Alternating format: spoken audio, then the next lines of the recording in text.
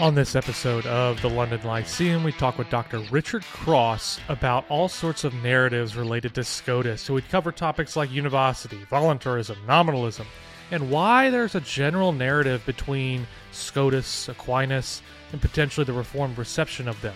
We talk about what areas of theology and metaphysics are shared by the Reformers and the medieval scholastics, where they diverge, and much, much more. As always, if you have thoughts about the episode or ideas or requests for the show in general, hit us up on Twitter or Facebook, or check us out at our website, thelondonlyceum.com. Now, for the only analytic, Baptist, and confessional podcast on the planet, we think this one's going to get you thinking. Well, I'd like to welcome all of our listeners to another episode of the London Lyceum. I'm one of your hosts, Jordan Stefaniak, and I'm alongside my friend Joel Chop, who, as a postdoctoral researcher, I think is the official title at Wheaton College. And we are a podcast that's devoted to serious thinking for a serious church. And one way we've tried to encourage serious thinking is by talking about and encouraging a sort of intellectual culture of things like charity, curiosity, critical thinking, and cheerful confessionalism. So that means both being judicious with our arguments, talking to the experts about everything that we can possibly understand, and hearing directly from them rather than from secondhand sources, as well as being honoring to others and their own thoughts and opinions. So we don't want to just blanket statement say everybody's dumb, you should all be X, Y, or Z. Let's just hear from them directly. Now today, this is going to be a real treat. We have Dr. Richard Cross back on the podcast. Dr. Cross we've talked about Christology and metaphysics in the past, so if you haven't listened to those, you definitely need to go do that. He's got some books on that as well, and I think the most recent one, or at least the Christology and metaphysics one, I think is now out in paperback.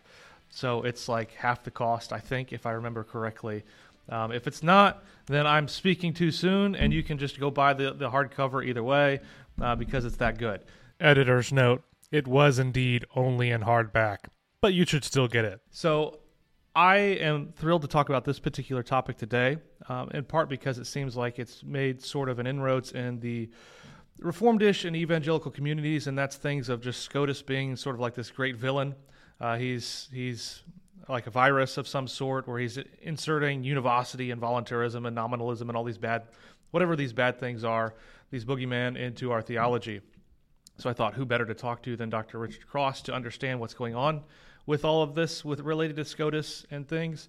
So I think some of you guys who listen probably are well aware of the Scotus story. It's a little bit dated now, but it seems to be making a sort of like it's coming back for a second act. And some of you who are not. So maybe you're just not into medieval theology. Maybe you're a novice in this area, and this is just going to be interesting for you. Either way, this is going to be a lot of fun. So Dr. Cross, before we get started, maybe could you just give me a little bit of background on what was it that drew you to thinking about Scotus in the first place? I mean, I got to imagine there's a lot of figures out there that you could have studied. Why did you decide you want to focus on Scotus for a large portion of your research at the initial stage of your career? Well, actually, it was just a result of reading some. I was an undergraduate student doing a course in scholastic theology, and it was a series of set texts on questions to do with justification and grace. It was a theology course. One of the set texts was Scotus's 17th quadlibetal question, and the issue which is raised is this: are acts of natural and supernatural love specifically the same or not? And the answer, which is interesting from all sorts of points of view, is that yes, they are specifically the same, because all the act of supernatural love adds to the act of natural love as a matter of necessity as a relationship to the divine will, which accepts the act of supernatural love and not the act of natural love. And this struck me as, first of all, a bizarre question, quite a bizarre answer, and the discussion was very short, unbelievably dense, and I had a kind of almost visceral response to it. It made me feel remarkably happy and content when I read it. And then I thought, well, I definitely want to work on Scotus, and as you say, I still do work on Scotus a bit, but I have been working more recently on this Christological stuff. There are lots of them in the pipeline, almost all nearly ready. And I'm just at the moment working on the second edition of one I wrote in 2000, or published in 2002.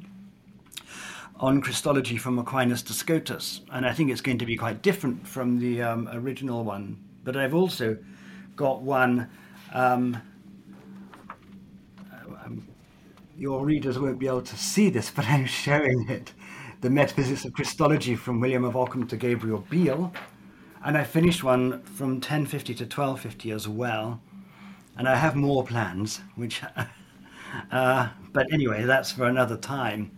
So yes, that's how I got into Scotus. And well, of course, the first thing I worked on was Scotus's Christology. And so in a way, my whole life has taken one or other of those two paths, with a few diversions on the way, and it still is, really. That's awesome. So that was how I got into Scotus. Yeah, I think your original 2002, that volume on the metaphysics of the incarnation, that's one of the few books I've read multiple times, because I just found it such a valuable resource. So the fact that you're going to come out with a new one, I'm very excited to read it again. The new one's going to be quite different, actually, because I've learned a lot about Christology in the interim, both before and after. And I've developed some, I think, more precise or more fine-grained analytical tools. Awesome. So I will come to some different conclusions. Excellent. Well, so you'll have to buy the book again. I will definitely buy it again and read it again. And I will have to see where the areas that maybe I need to change my own position, because I've been relying on maybe dated research or something. So this will be fun. Now, I want to ask about just some basic terms that seem to get thrown around, particularly in, I think, contemporary Reformed context, things like Univocity, Voluntarism, and Nominalism. They seem to be like the three-headed horsemen of like any bad... If you're a bad theologian, then you have to have one of these three things in your toolkit. So maybe when we use those terms, what exactly do they mean? Because I think a lot of times people who use them don't even know what they're saying. Okay, so that's quite a large question. And you're right, there's a lot of misunderstanding about it, or about those issues. The first thing to keep in mind is they're all completely independent of each other. Okay, so you could be, for example, a nominalist without being a voluntarist. You could accept a Univocity of being without being a nominalist, or the Univocity of religious language. So I'll treat them separately. If ever you see them bunched together as a group that somehow each involves the other, you can be sure that somebody doesn't know exactly what they mean. So let's start with Univocity. So one thing to keep in mind about Univocity is it's purely a theory in the philosophy of language. That was how it was designed, that was how it was intended.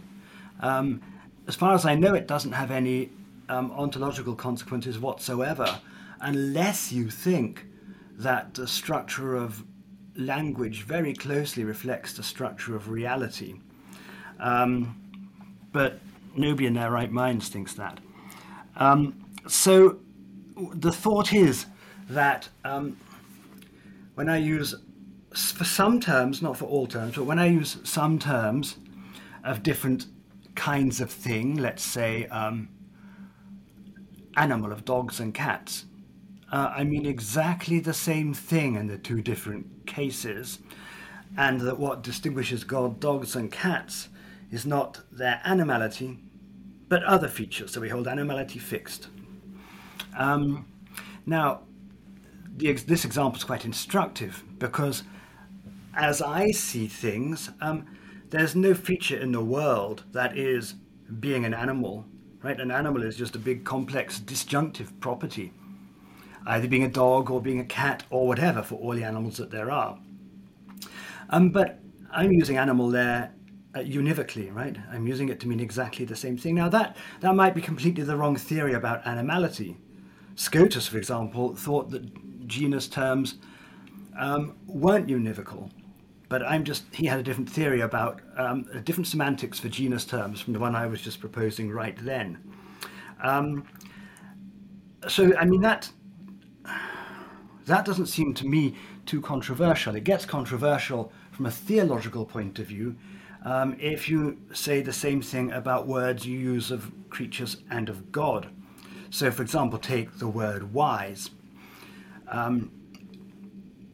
Scotus would posit that there is some sense of the word wise in which it's functioning in a way analogous to the semantics I just sketched for genus terms, although it wouldn't actually count as a genus for technical reasons to do with Aristotelian semantics, which we don't need to worry about. Now, why would you adopt that view? Scotus adopts it because he thinks it's necessary in order for theology to count as a science. And what the medieval theologians mean when they say theology is a science is that it's possible to reason deductively from some features or from some theological claims to other theological claims. And Scotus's thought was that if the words aren't univocal, then you won't know whether your inferences go through or not, right? Which would be catastrophic if you're a theologian. Now, is he right about that? There's a wonderful book published by the Catholic University of America Press by someone called Dominic de Torre, and it's called Analogy After Aquinas. And his point is, and I think he's exactly right, the Thomists immediately recognized that this was a devastating criticism of Aquinas' view. It was intended as a criticism of Henry, but it works perfectly well against Aquinas, if it works at all. And it was only really, the Thomists only really found a solution to this when they got Cardinal Cajetan, who has the analogy of proportionality, and so that as this is to this, that is to that. So that solves the problem, right? So now we could have a way of grounding our theological inferences in a way like a kind of modeling system, right? You can construct a model, and as long as the model structurally reflects well enough the thing it's supposed to model, you can make inferences from features of the model to features of the thing you're trying to explain, and that's the analogy of proportionality. So that would be a solution to Scotus's objection. Whether or not what the right answer about theological methodology is, I don't know, and I don't have a strong view on the matter. Now, why is Univocity thought to be harmful? It's thought to be harmful because people mistakenly believe that it has some metaphysical commitments to it. But it's hard to see what those would be unless you thought that language really had to track reality very closely. All you need is an appropriate semantics that will get your propositions to be true. It doesn't mean that in point of fact, God's, there's some feature, I don't know, being or wisdom, and that feature is really shared in some sense by God and creatures, like a universal. It doesn't commit you to that. I mean, you could think that. You would probably be mistaken if you did, but you could do. Be interesting to see a theory about it. But that's certainly not the view that's defended by Scotus. So there's one thing. Right. I suppose carrying on with Univocity a bit longer, people now worry that you can't have participation if you have Univocity. But then again, it's not clear why you should actually think that, because theories about participation are metaphysical theories, and they're independent of theories in semantics and the philosophy of language, which is what Univocity is. So what your second one was, let's do nominalism next. So here's one clue that Univocity and nominalism are completely independent of each other. And the clue is that both Scotus and Occam accept the Univocity of religious language, or certain predicates at any rate. Whereas Scotus is a realist and Occam is a nominalist. So what's at stake there? It really goes back to ways of interpreting Aristotle. Because no one knows, and I don't think Aristotle himself knew or had a theory about this, whether Aristotle thinks that, and this is the question, there are real universals corresponding to certain predicates or not. Now, not all predicates are going to have universals, that is to say shared substances are going to correspond. Not all predicates will correspond to those. I gave you an example of one which didn't just now, which is animal. Let's start with realism, which is the opposite of nominalism. Realism is the view that there are certain shared universals. For example, humanity is somehow really shared by the three of us, and by others, we hope too. Why would you posit that? You would posit that because it seems that we are similar in certain salient respects, and we want to be able to pick out, as it were, the core features that ground that similarity. So we're more similar to each other than we are to cats. So one way of grounding that is to say, if things are similar, they share something in common, right? And as soon as you said that, they share something in common, if you mean it seriously, you're committed to a shared universal or common nature. Call it humanity. And the opposing view of nominalism would have to say, no, that the similarity that we have to each other that we don't have to cats is just primitive. Okay, there's nothing other than the three particulars, the three of us, that explains that fact. And so that's what's fundamentally at stake. Historically, it gets very complicated because, as I said, it's got to do with the interpretation of Aristotle, who is unclear on the matter. But Alexander of Aphrodisias in the 3rd century tried to present a realist reading of Aristotle, so that Aristotle does accept real universals. And this was taken up by Avicenna in the 11th century, who was, probably the greatest philosopher, certainly the greatest philosopher of the Islamic world. I was going to make much more extravagant claims than so in Avicenna, you get this famous little aphorism, right? Hoarseness is just hoarseness, right? And so he's trying to explain what a universal is, and he says, it's just what it is to be a horse, in the case of horses.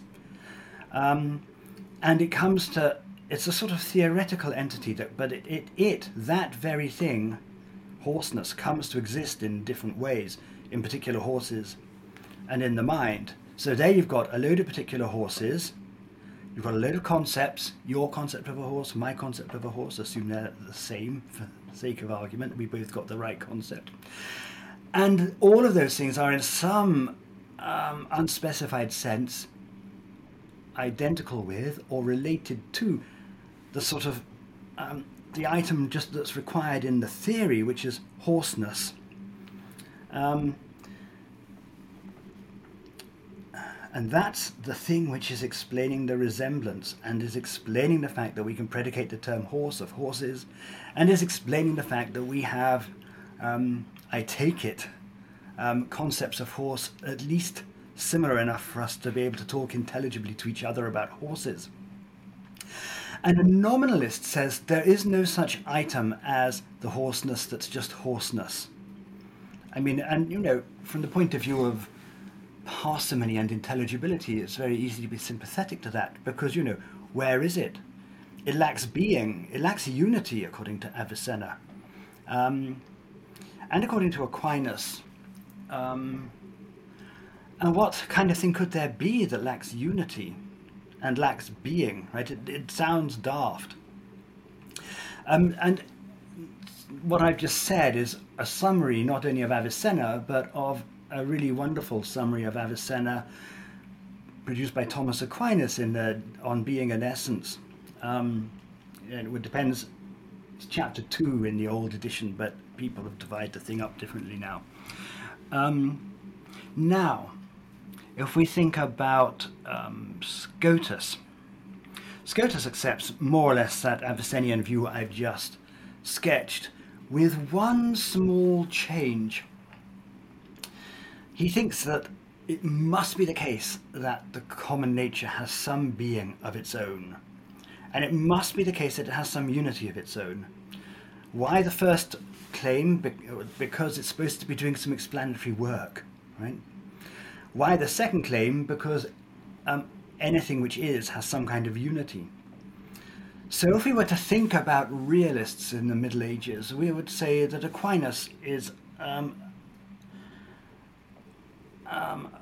stronger realist, a less moderate realist than Aquinas or Avicenna are. You find the same thing in Cajetan, I think. Though there's a lot of controversy about how you should read Cajetan. But he seems to move, to my mind, in a slightly Scotist direction. And it looks to me that if you wanted to accept that view, you ought to move in the slightly Scotist direction, precisely for the reasons I've just given, namely that the thing's supposed to be doing some explanatory work, whereas in Aquinas and Avicenna, and for that matter Alexander of Aphrodisias, it's in some kind of ontological no man's land, right? Neither is nor isn't. And this doesn't sound very good. Occam, I think, just thought we could do without it. And it's really weird, so why not just get rid of it? Has some very interesting consequences. If you think about how common natures appeared in Avicenna, so Avicenna famously thinks that the theory of common natures would entail that you have to have some kind of distinction between common nature or essence on the one hand, and existence on the other. If you think about it very crudely, you could think of existence getting plugged in to the common nature, and that gets you a horse, let's say, right? So you plug existence into horseness, and lo and behold, bingo, there's a horse. So Scotus agrees with that, because there's real existence, and that's, as it were, what gets you real horses. Occam just says, this is all nonsense, right? But if we think it's all nonsense, we've abandoned the distinction between essence and existence. But, well, does that matter? Well, you might say from a theological point of view it does, if you think God's just pure existence.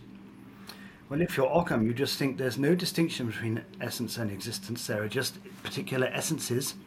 And you would distinguish God from creatures in some completely different way. And there are plenty of ways you could do. God could still be pure actuality. You just need a different way of spelling it out. Or God could be utterly unconditioned or wholly independent. And those would be sufficient ways of distinguishing God from creatures. I don't think it makes any other theological difference, nominalism. And you might think that's a small price worth paying to get rid of a lot of very difficult metaphysical stuff. Okay, and so the last one is voluntarism. So this term gets used in various different senses, and here are two of them. First of all, it gets attached to the belief that there is free will in what we nowadays call a contra-causal sense. That is to say that there's some sense in which it's just up to me, at least in some circumstances, what I decide to do, and that I could do this or that, holding everything else in the world fixed. That would be one sense of the word voluntarism.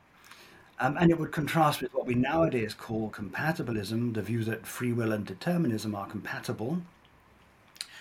So that what constitutes an action as free is just that it wasn't coerced. That's one sense of the word voluntarism. Now, it's an interesting question. That's a philosophical question, as far as I can see, which of those two views is true. Scotus, of course, famously thought that the contra-causal sense was true. And he gets an argument, a phenomenological argument, really, from Peter Alevy, a well-known Franciscan predecessor of his, highly able person. And the thought is, it seems to us that we really can choose between different options in exactly the same circumstances. And other things being equal, you should assume that things are as they seem to be, unless you find a reason for thinking you were mistaken. So there's one sense of voluntarism. Another sense of voluntarism is, so that's to do with theory of action. Another sense of voluntarism is ethical, that some or all of our moral norms are a matter of divine will. Well, that's not quite strong enough, because everyone thinks that some of them are. Right, so divine positive law would be God says, I don't know, go to church on Sunday, right? That's entirely a matter of divine will, right? He could have said, go to church on Monday or Saturday. Perhaps he did say go to church on Saturday, as far as I know, or do whatever worshipping you're supposed to be doing. But it's going to be that some norms that look as though they're not just arbitrary like that, right? That, I don't know, you shouldn't steal, right? That some of those norms are in fact a matter of divine will, and nothing else. Occam certainly thought that was the case. There's nothing to do with nominalism, right? You notice I sketched the position out, and I didn't mention nominalism or univocity or any of those things. It's a completely different issue. It's not clear to me what Scotus thought about. I've changed my mind on this so many times, it's embarrassing. I'm not sure I know what Scotus thought about it, so I'm not going to say. Now, does that make a difference? It certainly makes a difference in moral theology, and I don't think I got a strong view on the matter. The former sense of voluntarism, that our wills are contra-causally free, that is hard to make compatible with certain kinds of predestination, not all of them, and we could talk some more about that later on. Scotus, for example, who had a strongly Augustinian view on the questions of predestination, also thought that our wills were contra-causally free, and he never managed to sort that antinomy out. Levy just said, Levy just was more consistent than Scotus on this, so he just abandoned strong theories of predestination. And obviously you'll remember in the Reformation, both between Luther and Erasmus, and between Calvin and Pigius, you have very similar debates about freedom cropping up. And yes, I'll stop there. Those are your three terms. So, what are the general narratives that exist about those particular concepts, univocity, voluntarism, nominalism, and their reception or influence on the Protestant Reformation, whether Lutheran or Reformed? And how do you see these concepts playing a role in early Protestant theology? Okay, thank you. That's very interesting. I mean, I think the first thing to keep in mind is that they clearly did, right? Something which people are beginning to be more aware of in the last few years, and there are a few research groups working on this as well, is just how much continuity there was between medieval theology and Reformation theology very broadly. So take Luther. Luther is just really a very imaginative scholastic theologian. There are lots of things one could say about this. The first is that he himself tells us that he follows Occam on the question of universal. So he's a nominalist, and he's absolutely upfront about that. His word for it is terminist, but there's some well-known passages, and everything he says about, well, the topic I was working on him was the Christological semantics, and everything, or nearly everything he says, is just straight out of Occam or some other part of the medieval tradition. So there's one obvious way. Another way in which another Reformation debate that fits very neatly into medieval context, debates about the nature of justification and sanctification. So, for example, it's typical in Protestant theology to make a strong distinction between justification and sanctification. And this goes back to Luther and his reading of Romans and Galatians, I take it. And the thought is that justification is, well, putting it very crudely, Luther has this notion of extrinsic imputation of Christ's righteousness, which is what justification would be, and then sanctification would be construed in a normal medieval way in terms of created habits of grace. You certainly find that in universally, as far as I know, in both Lutheran and Reformed theologians later on. For the medievals, as it were, step one of that process isn't there, right? So it's just you get some infused, created habits of grace, and they sanctify you as well as justify you. So what Luther has done, he's added an extra stage in. And he's done this on the basis of it's his motivations are scriptural, I think. Now, if we think about late medieval views on justification, most medieval theologians after Scotus thought that God could justify you without giving you sanctifying grace. And the technical term for this is acceptation, right? So God could accept you irrespective of the presence of sanctifying grace. And this, oddly enough, is exactly the issue in Scotus's Quodlibet 17, because I said right at the beginning of our discussion that Scotus's position was that acts of natural and supernatural love fundamentally differ merely in virtue of a different relationship they have to the divine will. And a relationship to an extrinsic will can't change the species of an act. Right, and so what Scotus has got in mind is that God could accept you and your acts without giving you sanctifying grace. And Calvin has a very, very interesting comment on this in the Institutes. He says, lots of medieval theologians have a theory of, no, I'm not sure he said lots. He says there is a medieval theory of divine acceptation.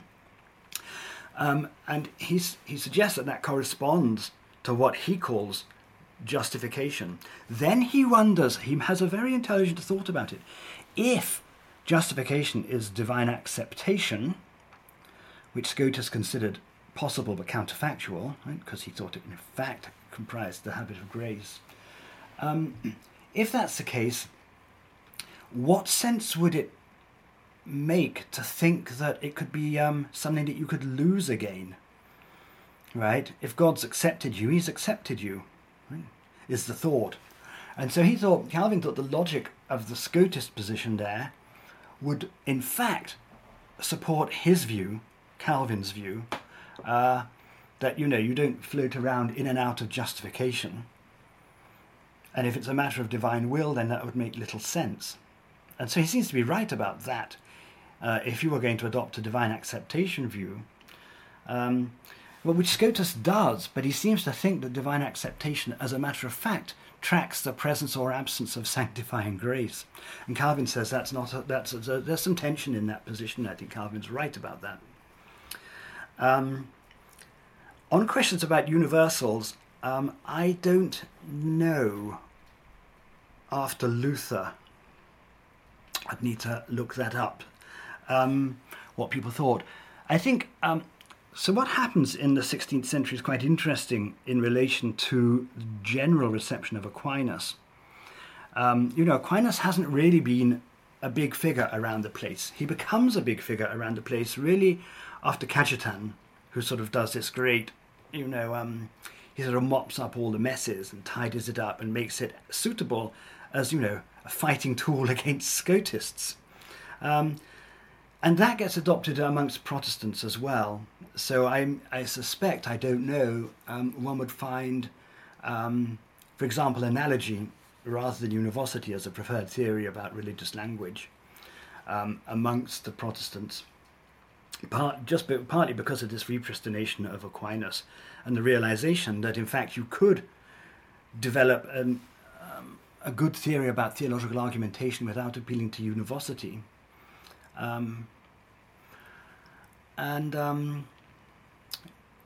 Voluntarism. Again, I don't know enough about Reformed or Lutheran theories so on ethical voluntarism, I don't know enough about Reformed or Lutheran theories about the basis of the moral law. That'd be worth finding out about. Somebody could do it. On the question of the contracausal free will and action theory. So here I think the Council of Trent. So Trent makes explicit something which isn't made explicit by Augustinians in the Middle Ages, which is that grace is resistible, right? And that becomes a crucial dividing point between, or a crucial dividing point between Protestants and Catholics, right? Is grace resistible or not? You would want, I mean, I would say, obviously, yes, right? And if it's resistible, then suddenly all sorts of theories about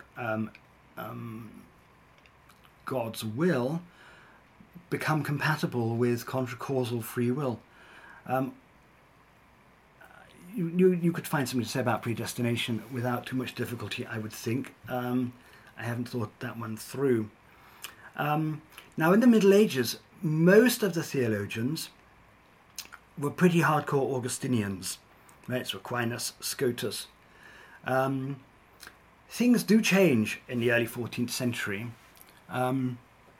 partly because of thinking about counterfactual possibilities, and partly, there was a wonderful Dominican theologian called Robert Holcott, and Holcott was a generous and kindly soul as well as a very great logician, and he worried about the salvific status of people who've never heard of Christ.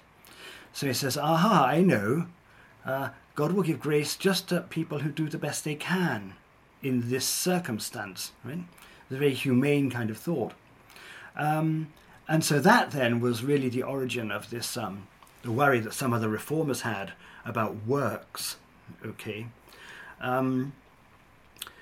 I don't know a medieval theologian who, as it were, combines the two views in a way that then Trent does by making grace resistible. Yeah, that's it for... Yeah, that's helpful. So I did want to follow up a little bit. Early on, when you were sketching out Univocity, you were explaining how it's a semantic theory and not sort of like giving you metaphysical or ontological commitments. Why is it that so many theologians, even in the Reform period and contemporary, seem to think that Univocity requires metaphysical commitments to it? So, for example, I was reading an essay by Richard Muller called Not Scotus. And based upon my reading, now I could be wrong, I'm not as smart as Richard, but he seems to assume that the theory of Univocity is a metaphysical theory and not a semantic theory. And so that seems to color the whole analysis of what the Reformed think. And so I'm wondering, why is that the case? Is it just confusing, or is there a reason to think that somehow the semantics bleed into the ontology? I don't know the answer to that question. People clearly have some intuition that the semantics must bleed into the ontology. I suspect that's because they haven't thought enough about different semantic theories. Why? So that might explain why modern people think that way. I don't know why, let's say, a Lutheran theologian or a Reformed theologian might find analogy preferable. I mean, I could think of reasons why you might, but there'd be semantic reasons, not theological reasons. I'd not looked into that, so I don't know what their actual reasons are. I mean, that's a nice article by Muller. He points out, I think quite convincingly, that they all like analogy, but he doesn't tell you why. So I'd want to know why they like it. And then we could diagnose, if there's a problem to diagnose, we could diagnose it. I think, by and large, when people insist that, I mean, there is a worry, right, that, suppose you're Jean-Luc Marion, right? You don't want your conceptualities to be, as it were, to overlap, right? You need one conceptuality for the divine, one conceptuality for the created, and you just bite the bullet, right, and make theological reasoning almost more or less impossible, right? And that's a good thing from that perspective. So there it would be a worry that that you can't even as it were, you could have no common conceptualities between the two. So I mean that might be right, but it does have the consequence that Scotus pointed out, which is that then it's hard to know how you would actually go about theological reasoning. Now, I'm also curious. I know you've done a little bit of work on some of the more modern receptions of Scotus, like John Milbank's thesis, and it seems that it was roundly told, no, this is a non-starter, and yet I'm seeing it pop up in sort of like more popular evangelical stuff, and I was wondering if you could sketch a little bit of what's problematic with thinking that Scotus is somehow the common source of all that's bad with modernity. Where does that go wrong? I mean, I'm still not clear why Milbank wants to pick out Scotus as the bad guy, but I don't know if you know that or not. I think there's a fundamental worry that somehow, if you accept you can reason and talk about God in these kinds of ways, you're sort of demystifying things. I think that's the fundamental motivation. I may be wrong. You'd have to ask John and see what he said. And that, I mean, there's a complicated story about, which goes to the conceptuality thing I was just talking about. There is a complicated story that somehow once you include God in metaphysics, you've got a unified, as it were, conceptual system. And people aren't all that happy with that. For a theological reason, the theological reason would be that, if you thought there was just one big conceptual scheme that included God and creatures, you would just have gone wrong from the get-go, from the outset. So, I mean, one could think about Scotus, and you contrast him with Aquinas in a very helpful way, I think. Right? I think Scotus thought that theoretical generality was a methodological desideratum, right? It was something you should be aiming for. If you could come up with one conceptual scheme that would cover everything, that was a good thing, right? So he's like an analytic philosopher, and I can say that, and I'm not helping the pro-Scotus cause, I know. And I think Aquinas would have thought that if you're talking about the relationship between God and creatures, that's not the way you want to go, right? You want somehow things to be radically different on the God side. Now, it's an interesting question, why? And Scotus is just going to say, well, you've just got to be clear about your semantics here. But it's true that he does, he thinks, for example, in order to make sense of the Trinity, you've got to posit some kind of real distinction in God. I suspect he's probably right about that, because it's very hard to understand how the one utterly simple divine essence could be the truth maker for all sorts of complex Trinitarian claims. But Aquinas would really want to resist that. Right? That's why he says it's a distinction according to reason only. Right. So what he's saying is that that's just a complicated way of saying, yes, the one simple divine essence can ground all of these predications. I don't know what to say about that. That seems to be a mistake. And so to that extent, so Scotus, when he's talking about distinctions in God, say between the divine attributes, says this oughtn't to be controversial, because you've already got distinctions between the divine essence and the divine personal properties. If you didn't, you wouldn't be able to distinguish the persons of the Trinity from each other. So if you've already got the distinction there, and if you think it makes good sense elsewhere, you can have it elsewhere as well. So distinction between divine wisdom and divine goodness. It does fit in very nicely with the Univocity theory of religious language. So you could see that coming as a package, but it doesn't have to. Occam, for example, had Univocity without any of those distinctions. And he, I think, was a bit like some of the later Thomists. He just thought,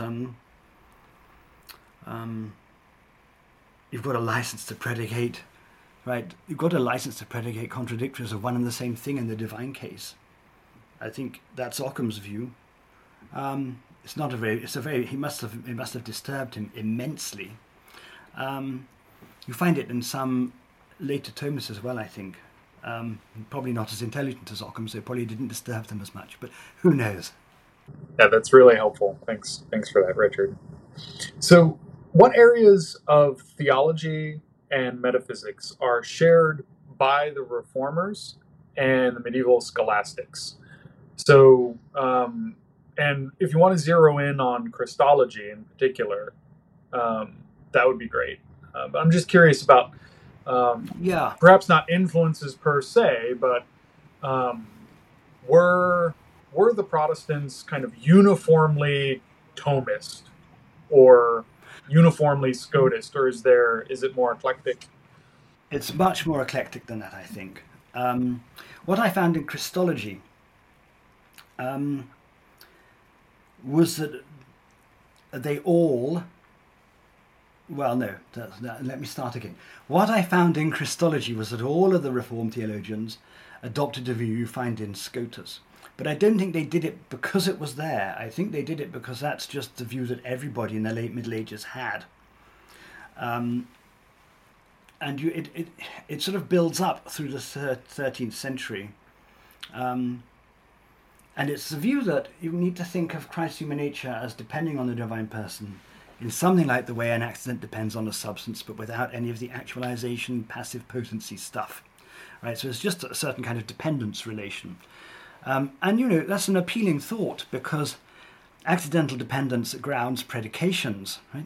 So if taking I don't know, let's say Socrates' wisdom, that's a better one. Socrates' wisdom, right? The wisdom of Socrates grounds the predication Socrates is wise. So it looks like you've got the right kind of relation to do the communicatio idiomatum, right? And all that kind of stuff. And that, that just seems like a perfectly intuitive, seems like a good view. You first of all find it, as far as I know, in William of Auxerre in the early 13th century. It gets developed by Bonaventure, then Godfrey of Fontaine, Scotus, and Godfrey of Fontaine sort of codifies it, the view, and then you find it in Scotus, Herveus Natalis, the Dominican minister general in the 1320s. And then it just becomes the view of almost everyone, and it stays being the view of almost everyone until you get the revival of Aquinas, because this is not at all Aquinas' view. So the Lutherans, so what happens then after Cajetan in Catholic circles is that Aquinas' view comes back on the scene, and then people split into two.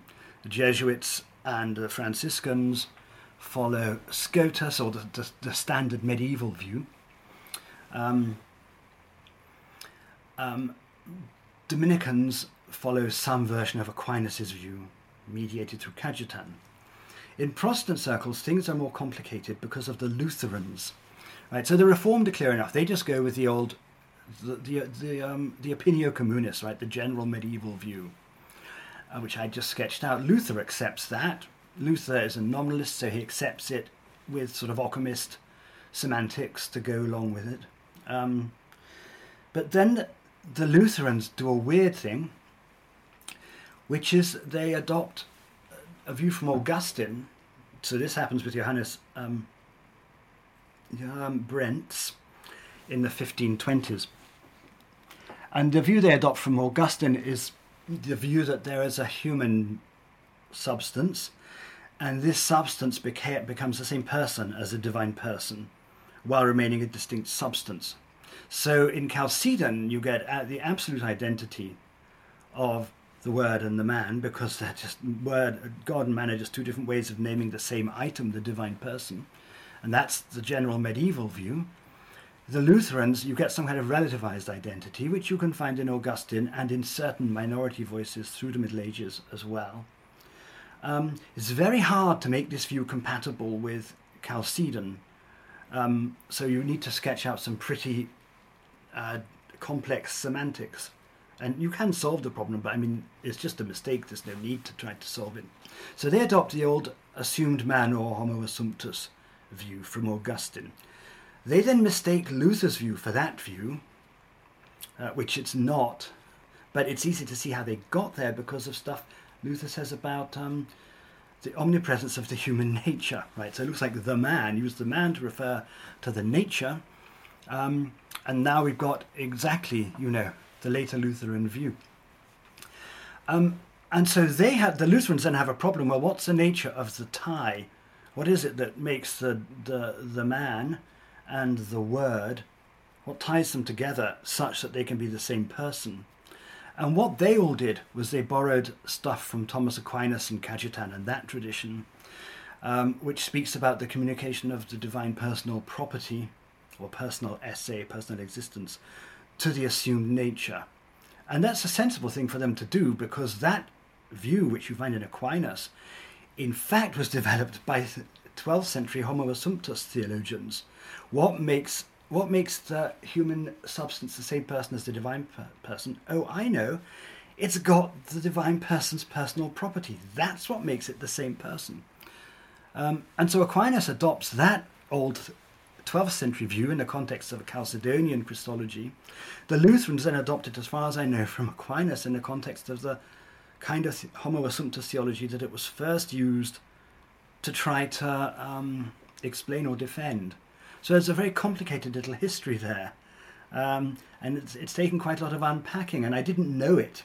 I didn't know the origin of Aquinas' view on Christology until I started looking at some of the late Victorine theologians in the 12th century, and there you find that view. And it makes its way in certain circles to the 13th century. But then people tend to abandon it because it's first of all, it doesn't really help explain unity in the context of a more Chalcedonian Christology. And also, it seems weird to think that something created could have, as a feature of its divine personal property. Right, so Suarez describes his view as absolutely unintelligible, for example. So that's one thing I've been discovering through this Christological work I've been doing.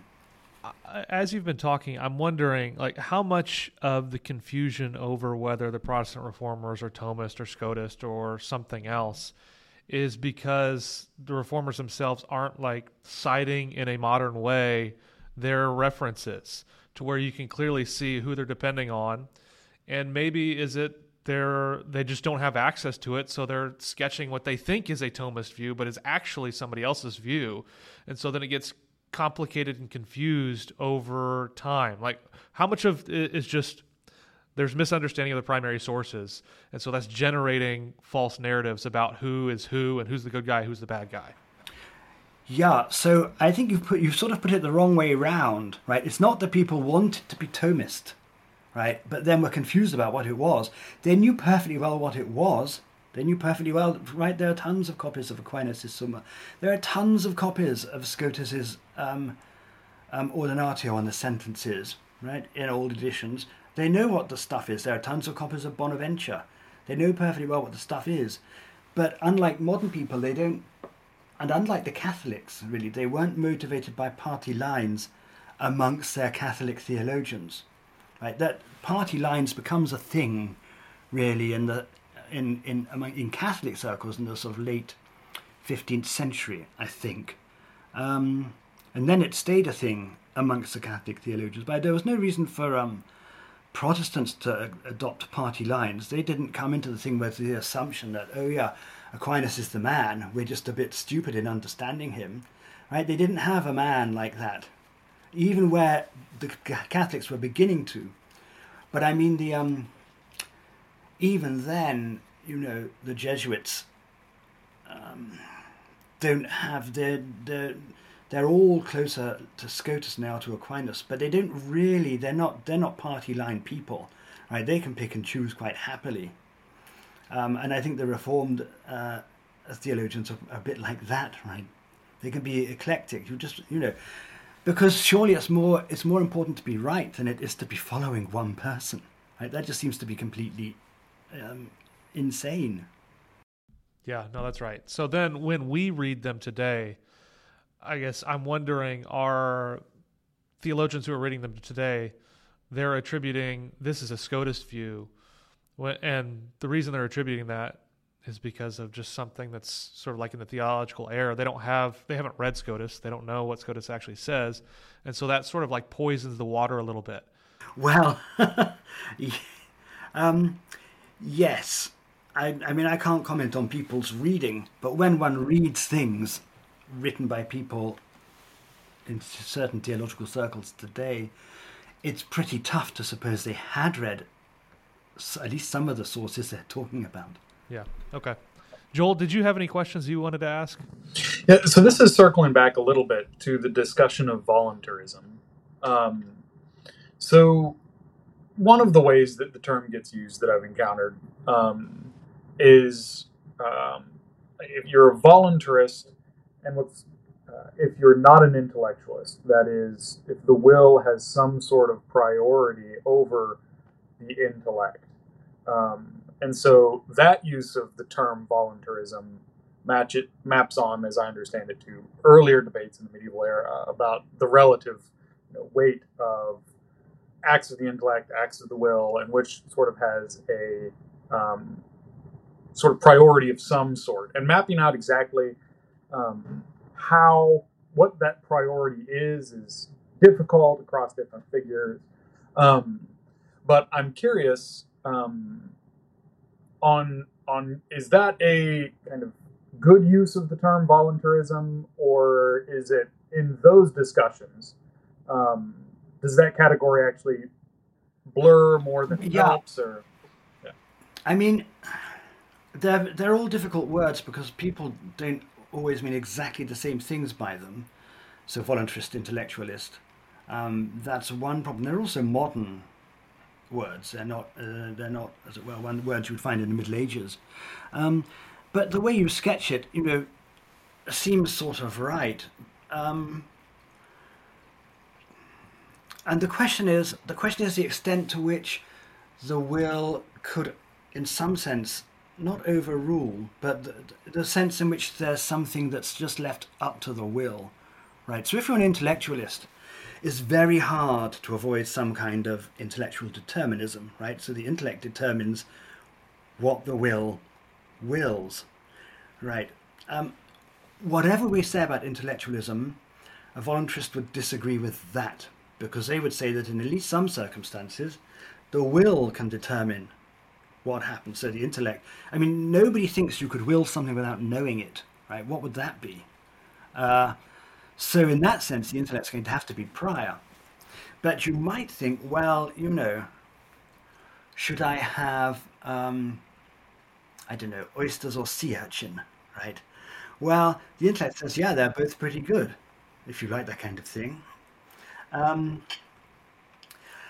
then it's just up to me, by a pure act of will.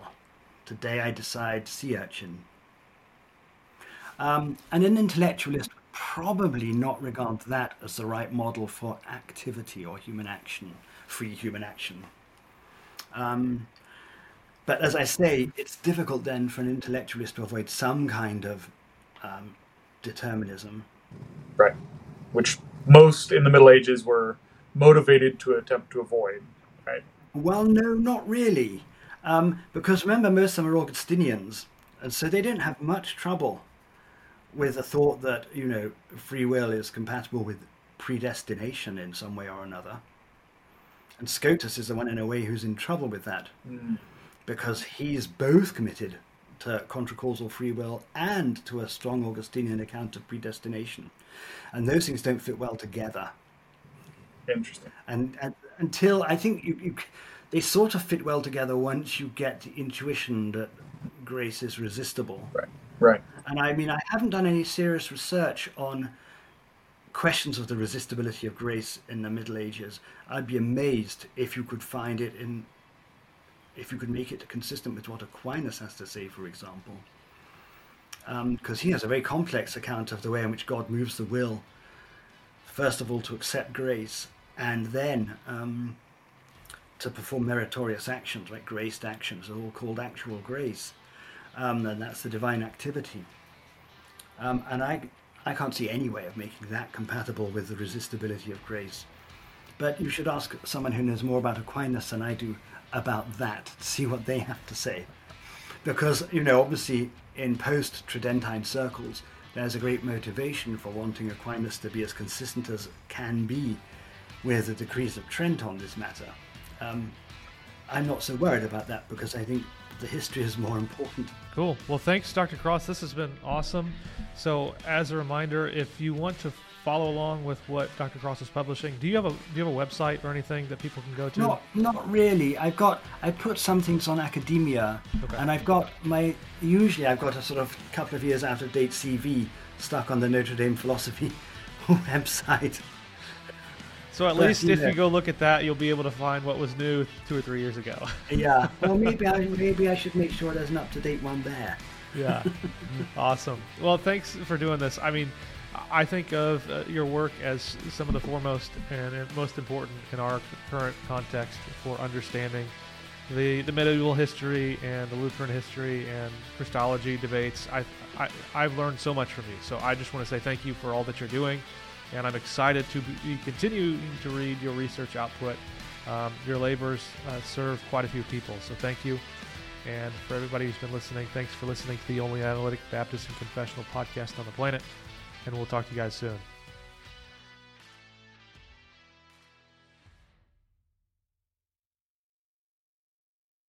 Save big on brunch for mom, all in the Kroger app. Get half gallons of delicious Kroger milk for $1.29 each. Then get flavorful Tyson natural boneless chicken breasts for $2.49 a pound, all with your card and a digital coupon. Shop these deals at your local Kroger today, or tap the screen now to download the Kroger app to save big today. Kroger, fresh for everyone. Prices and product availability subject to change. Restrictions apply. See site for details.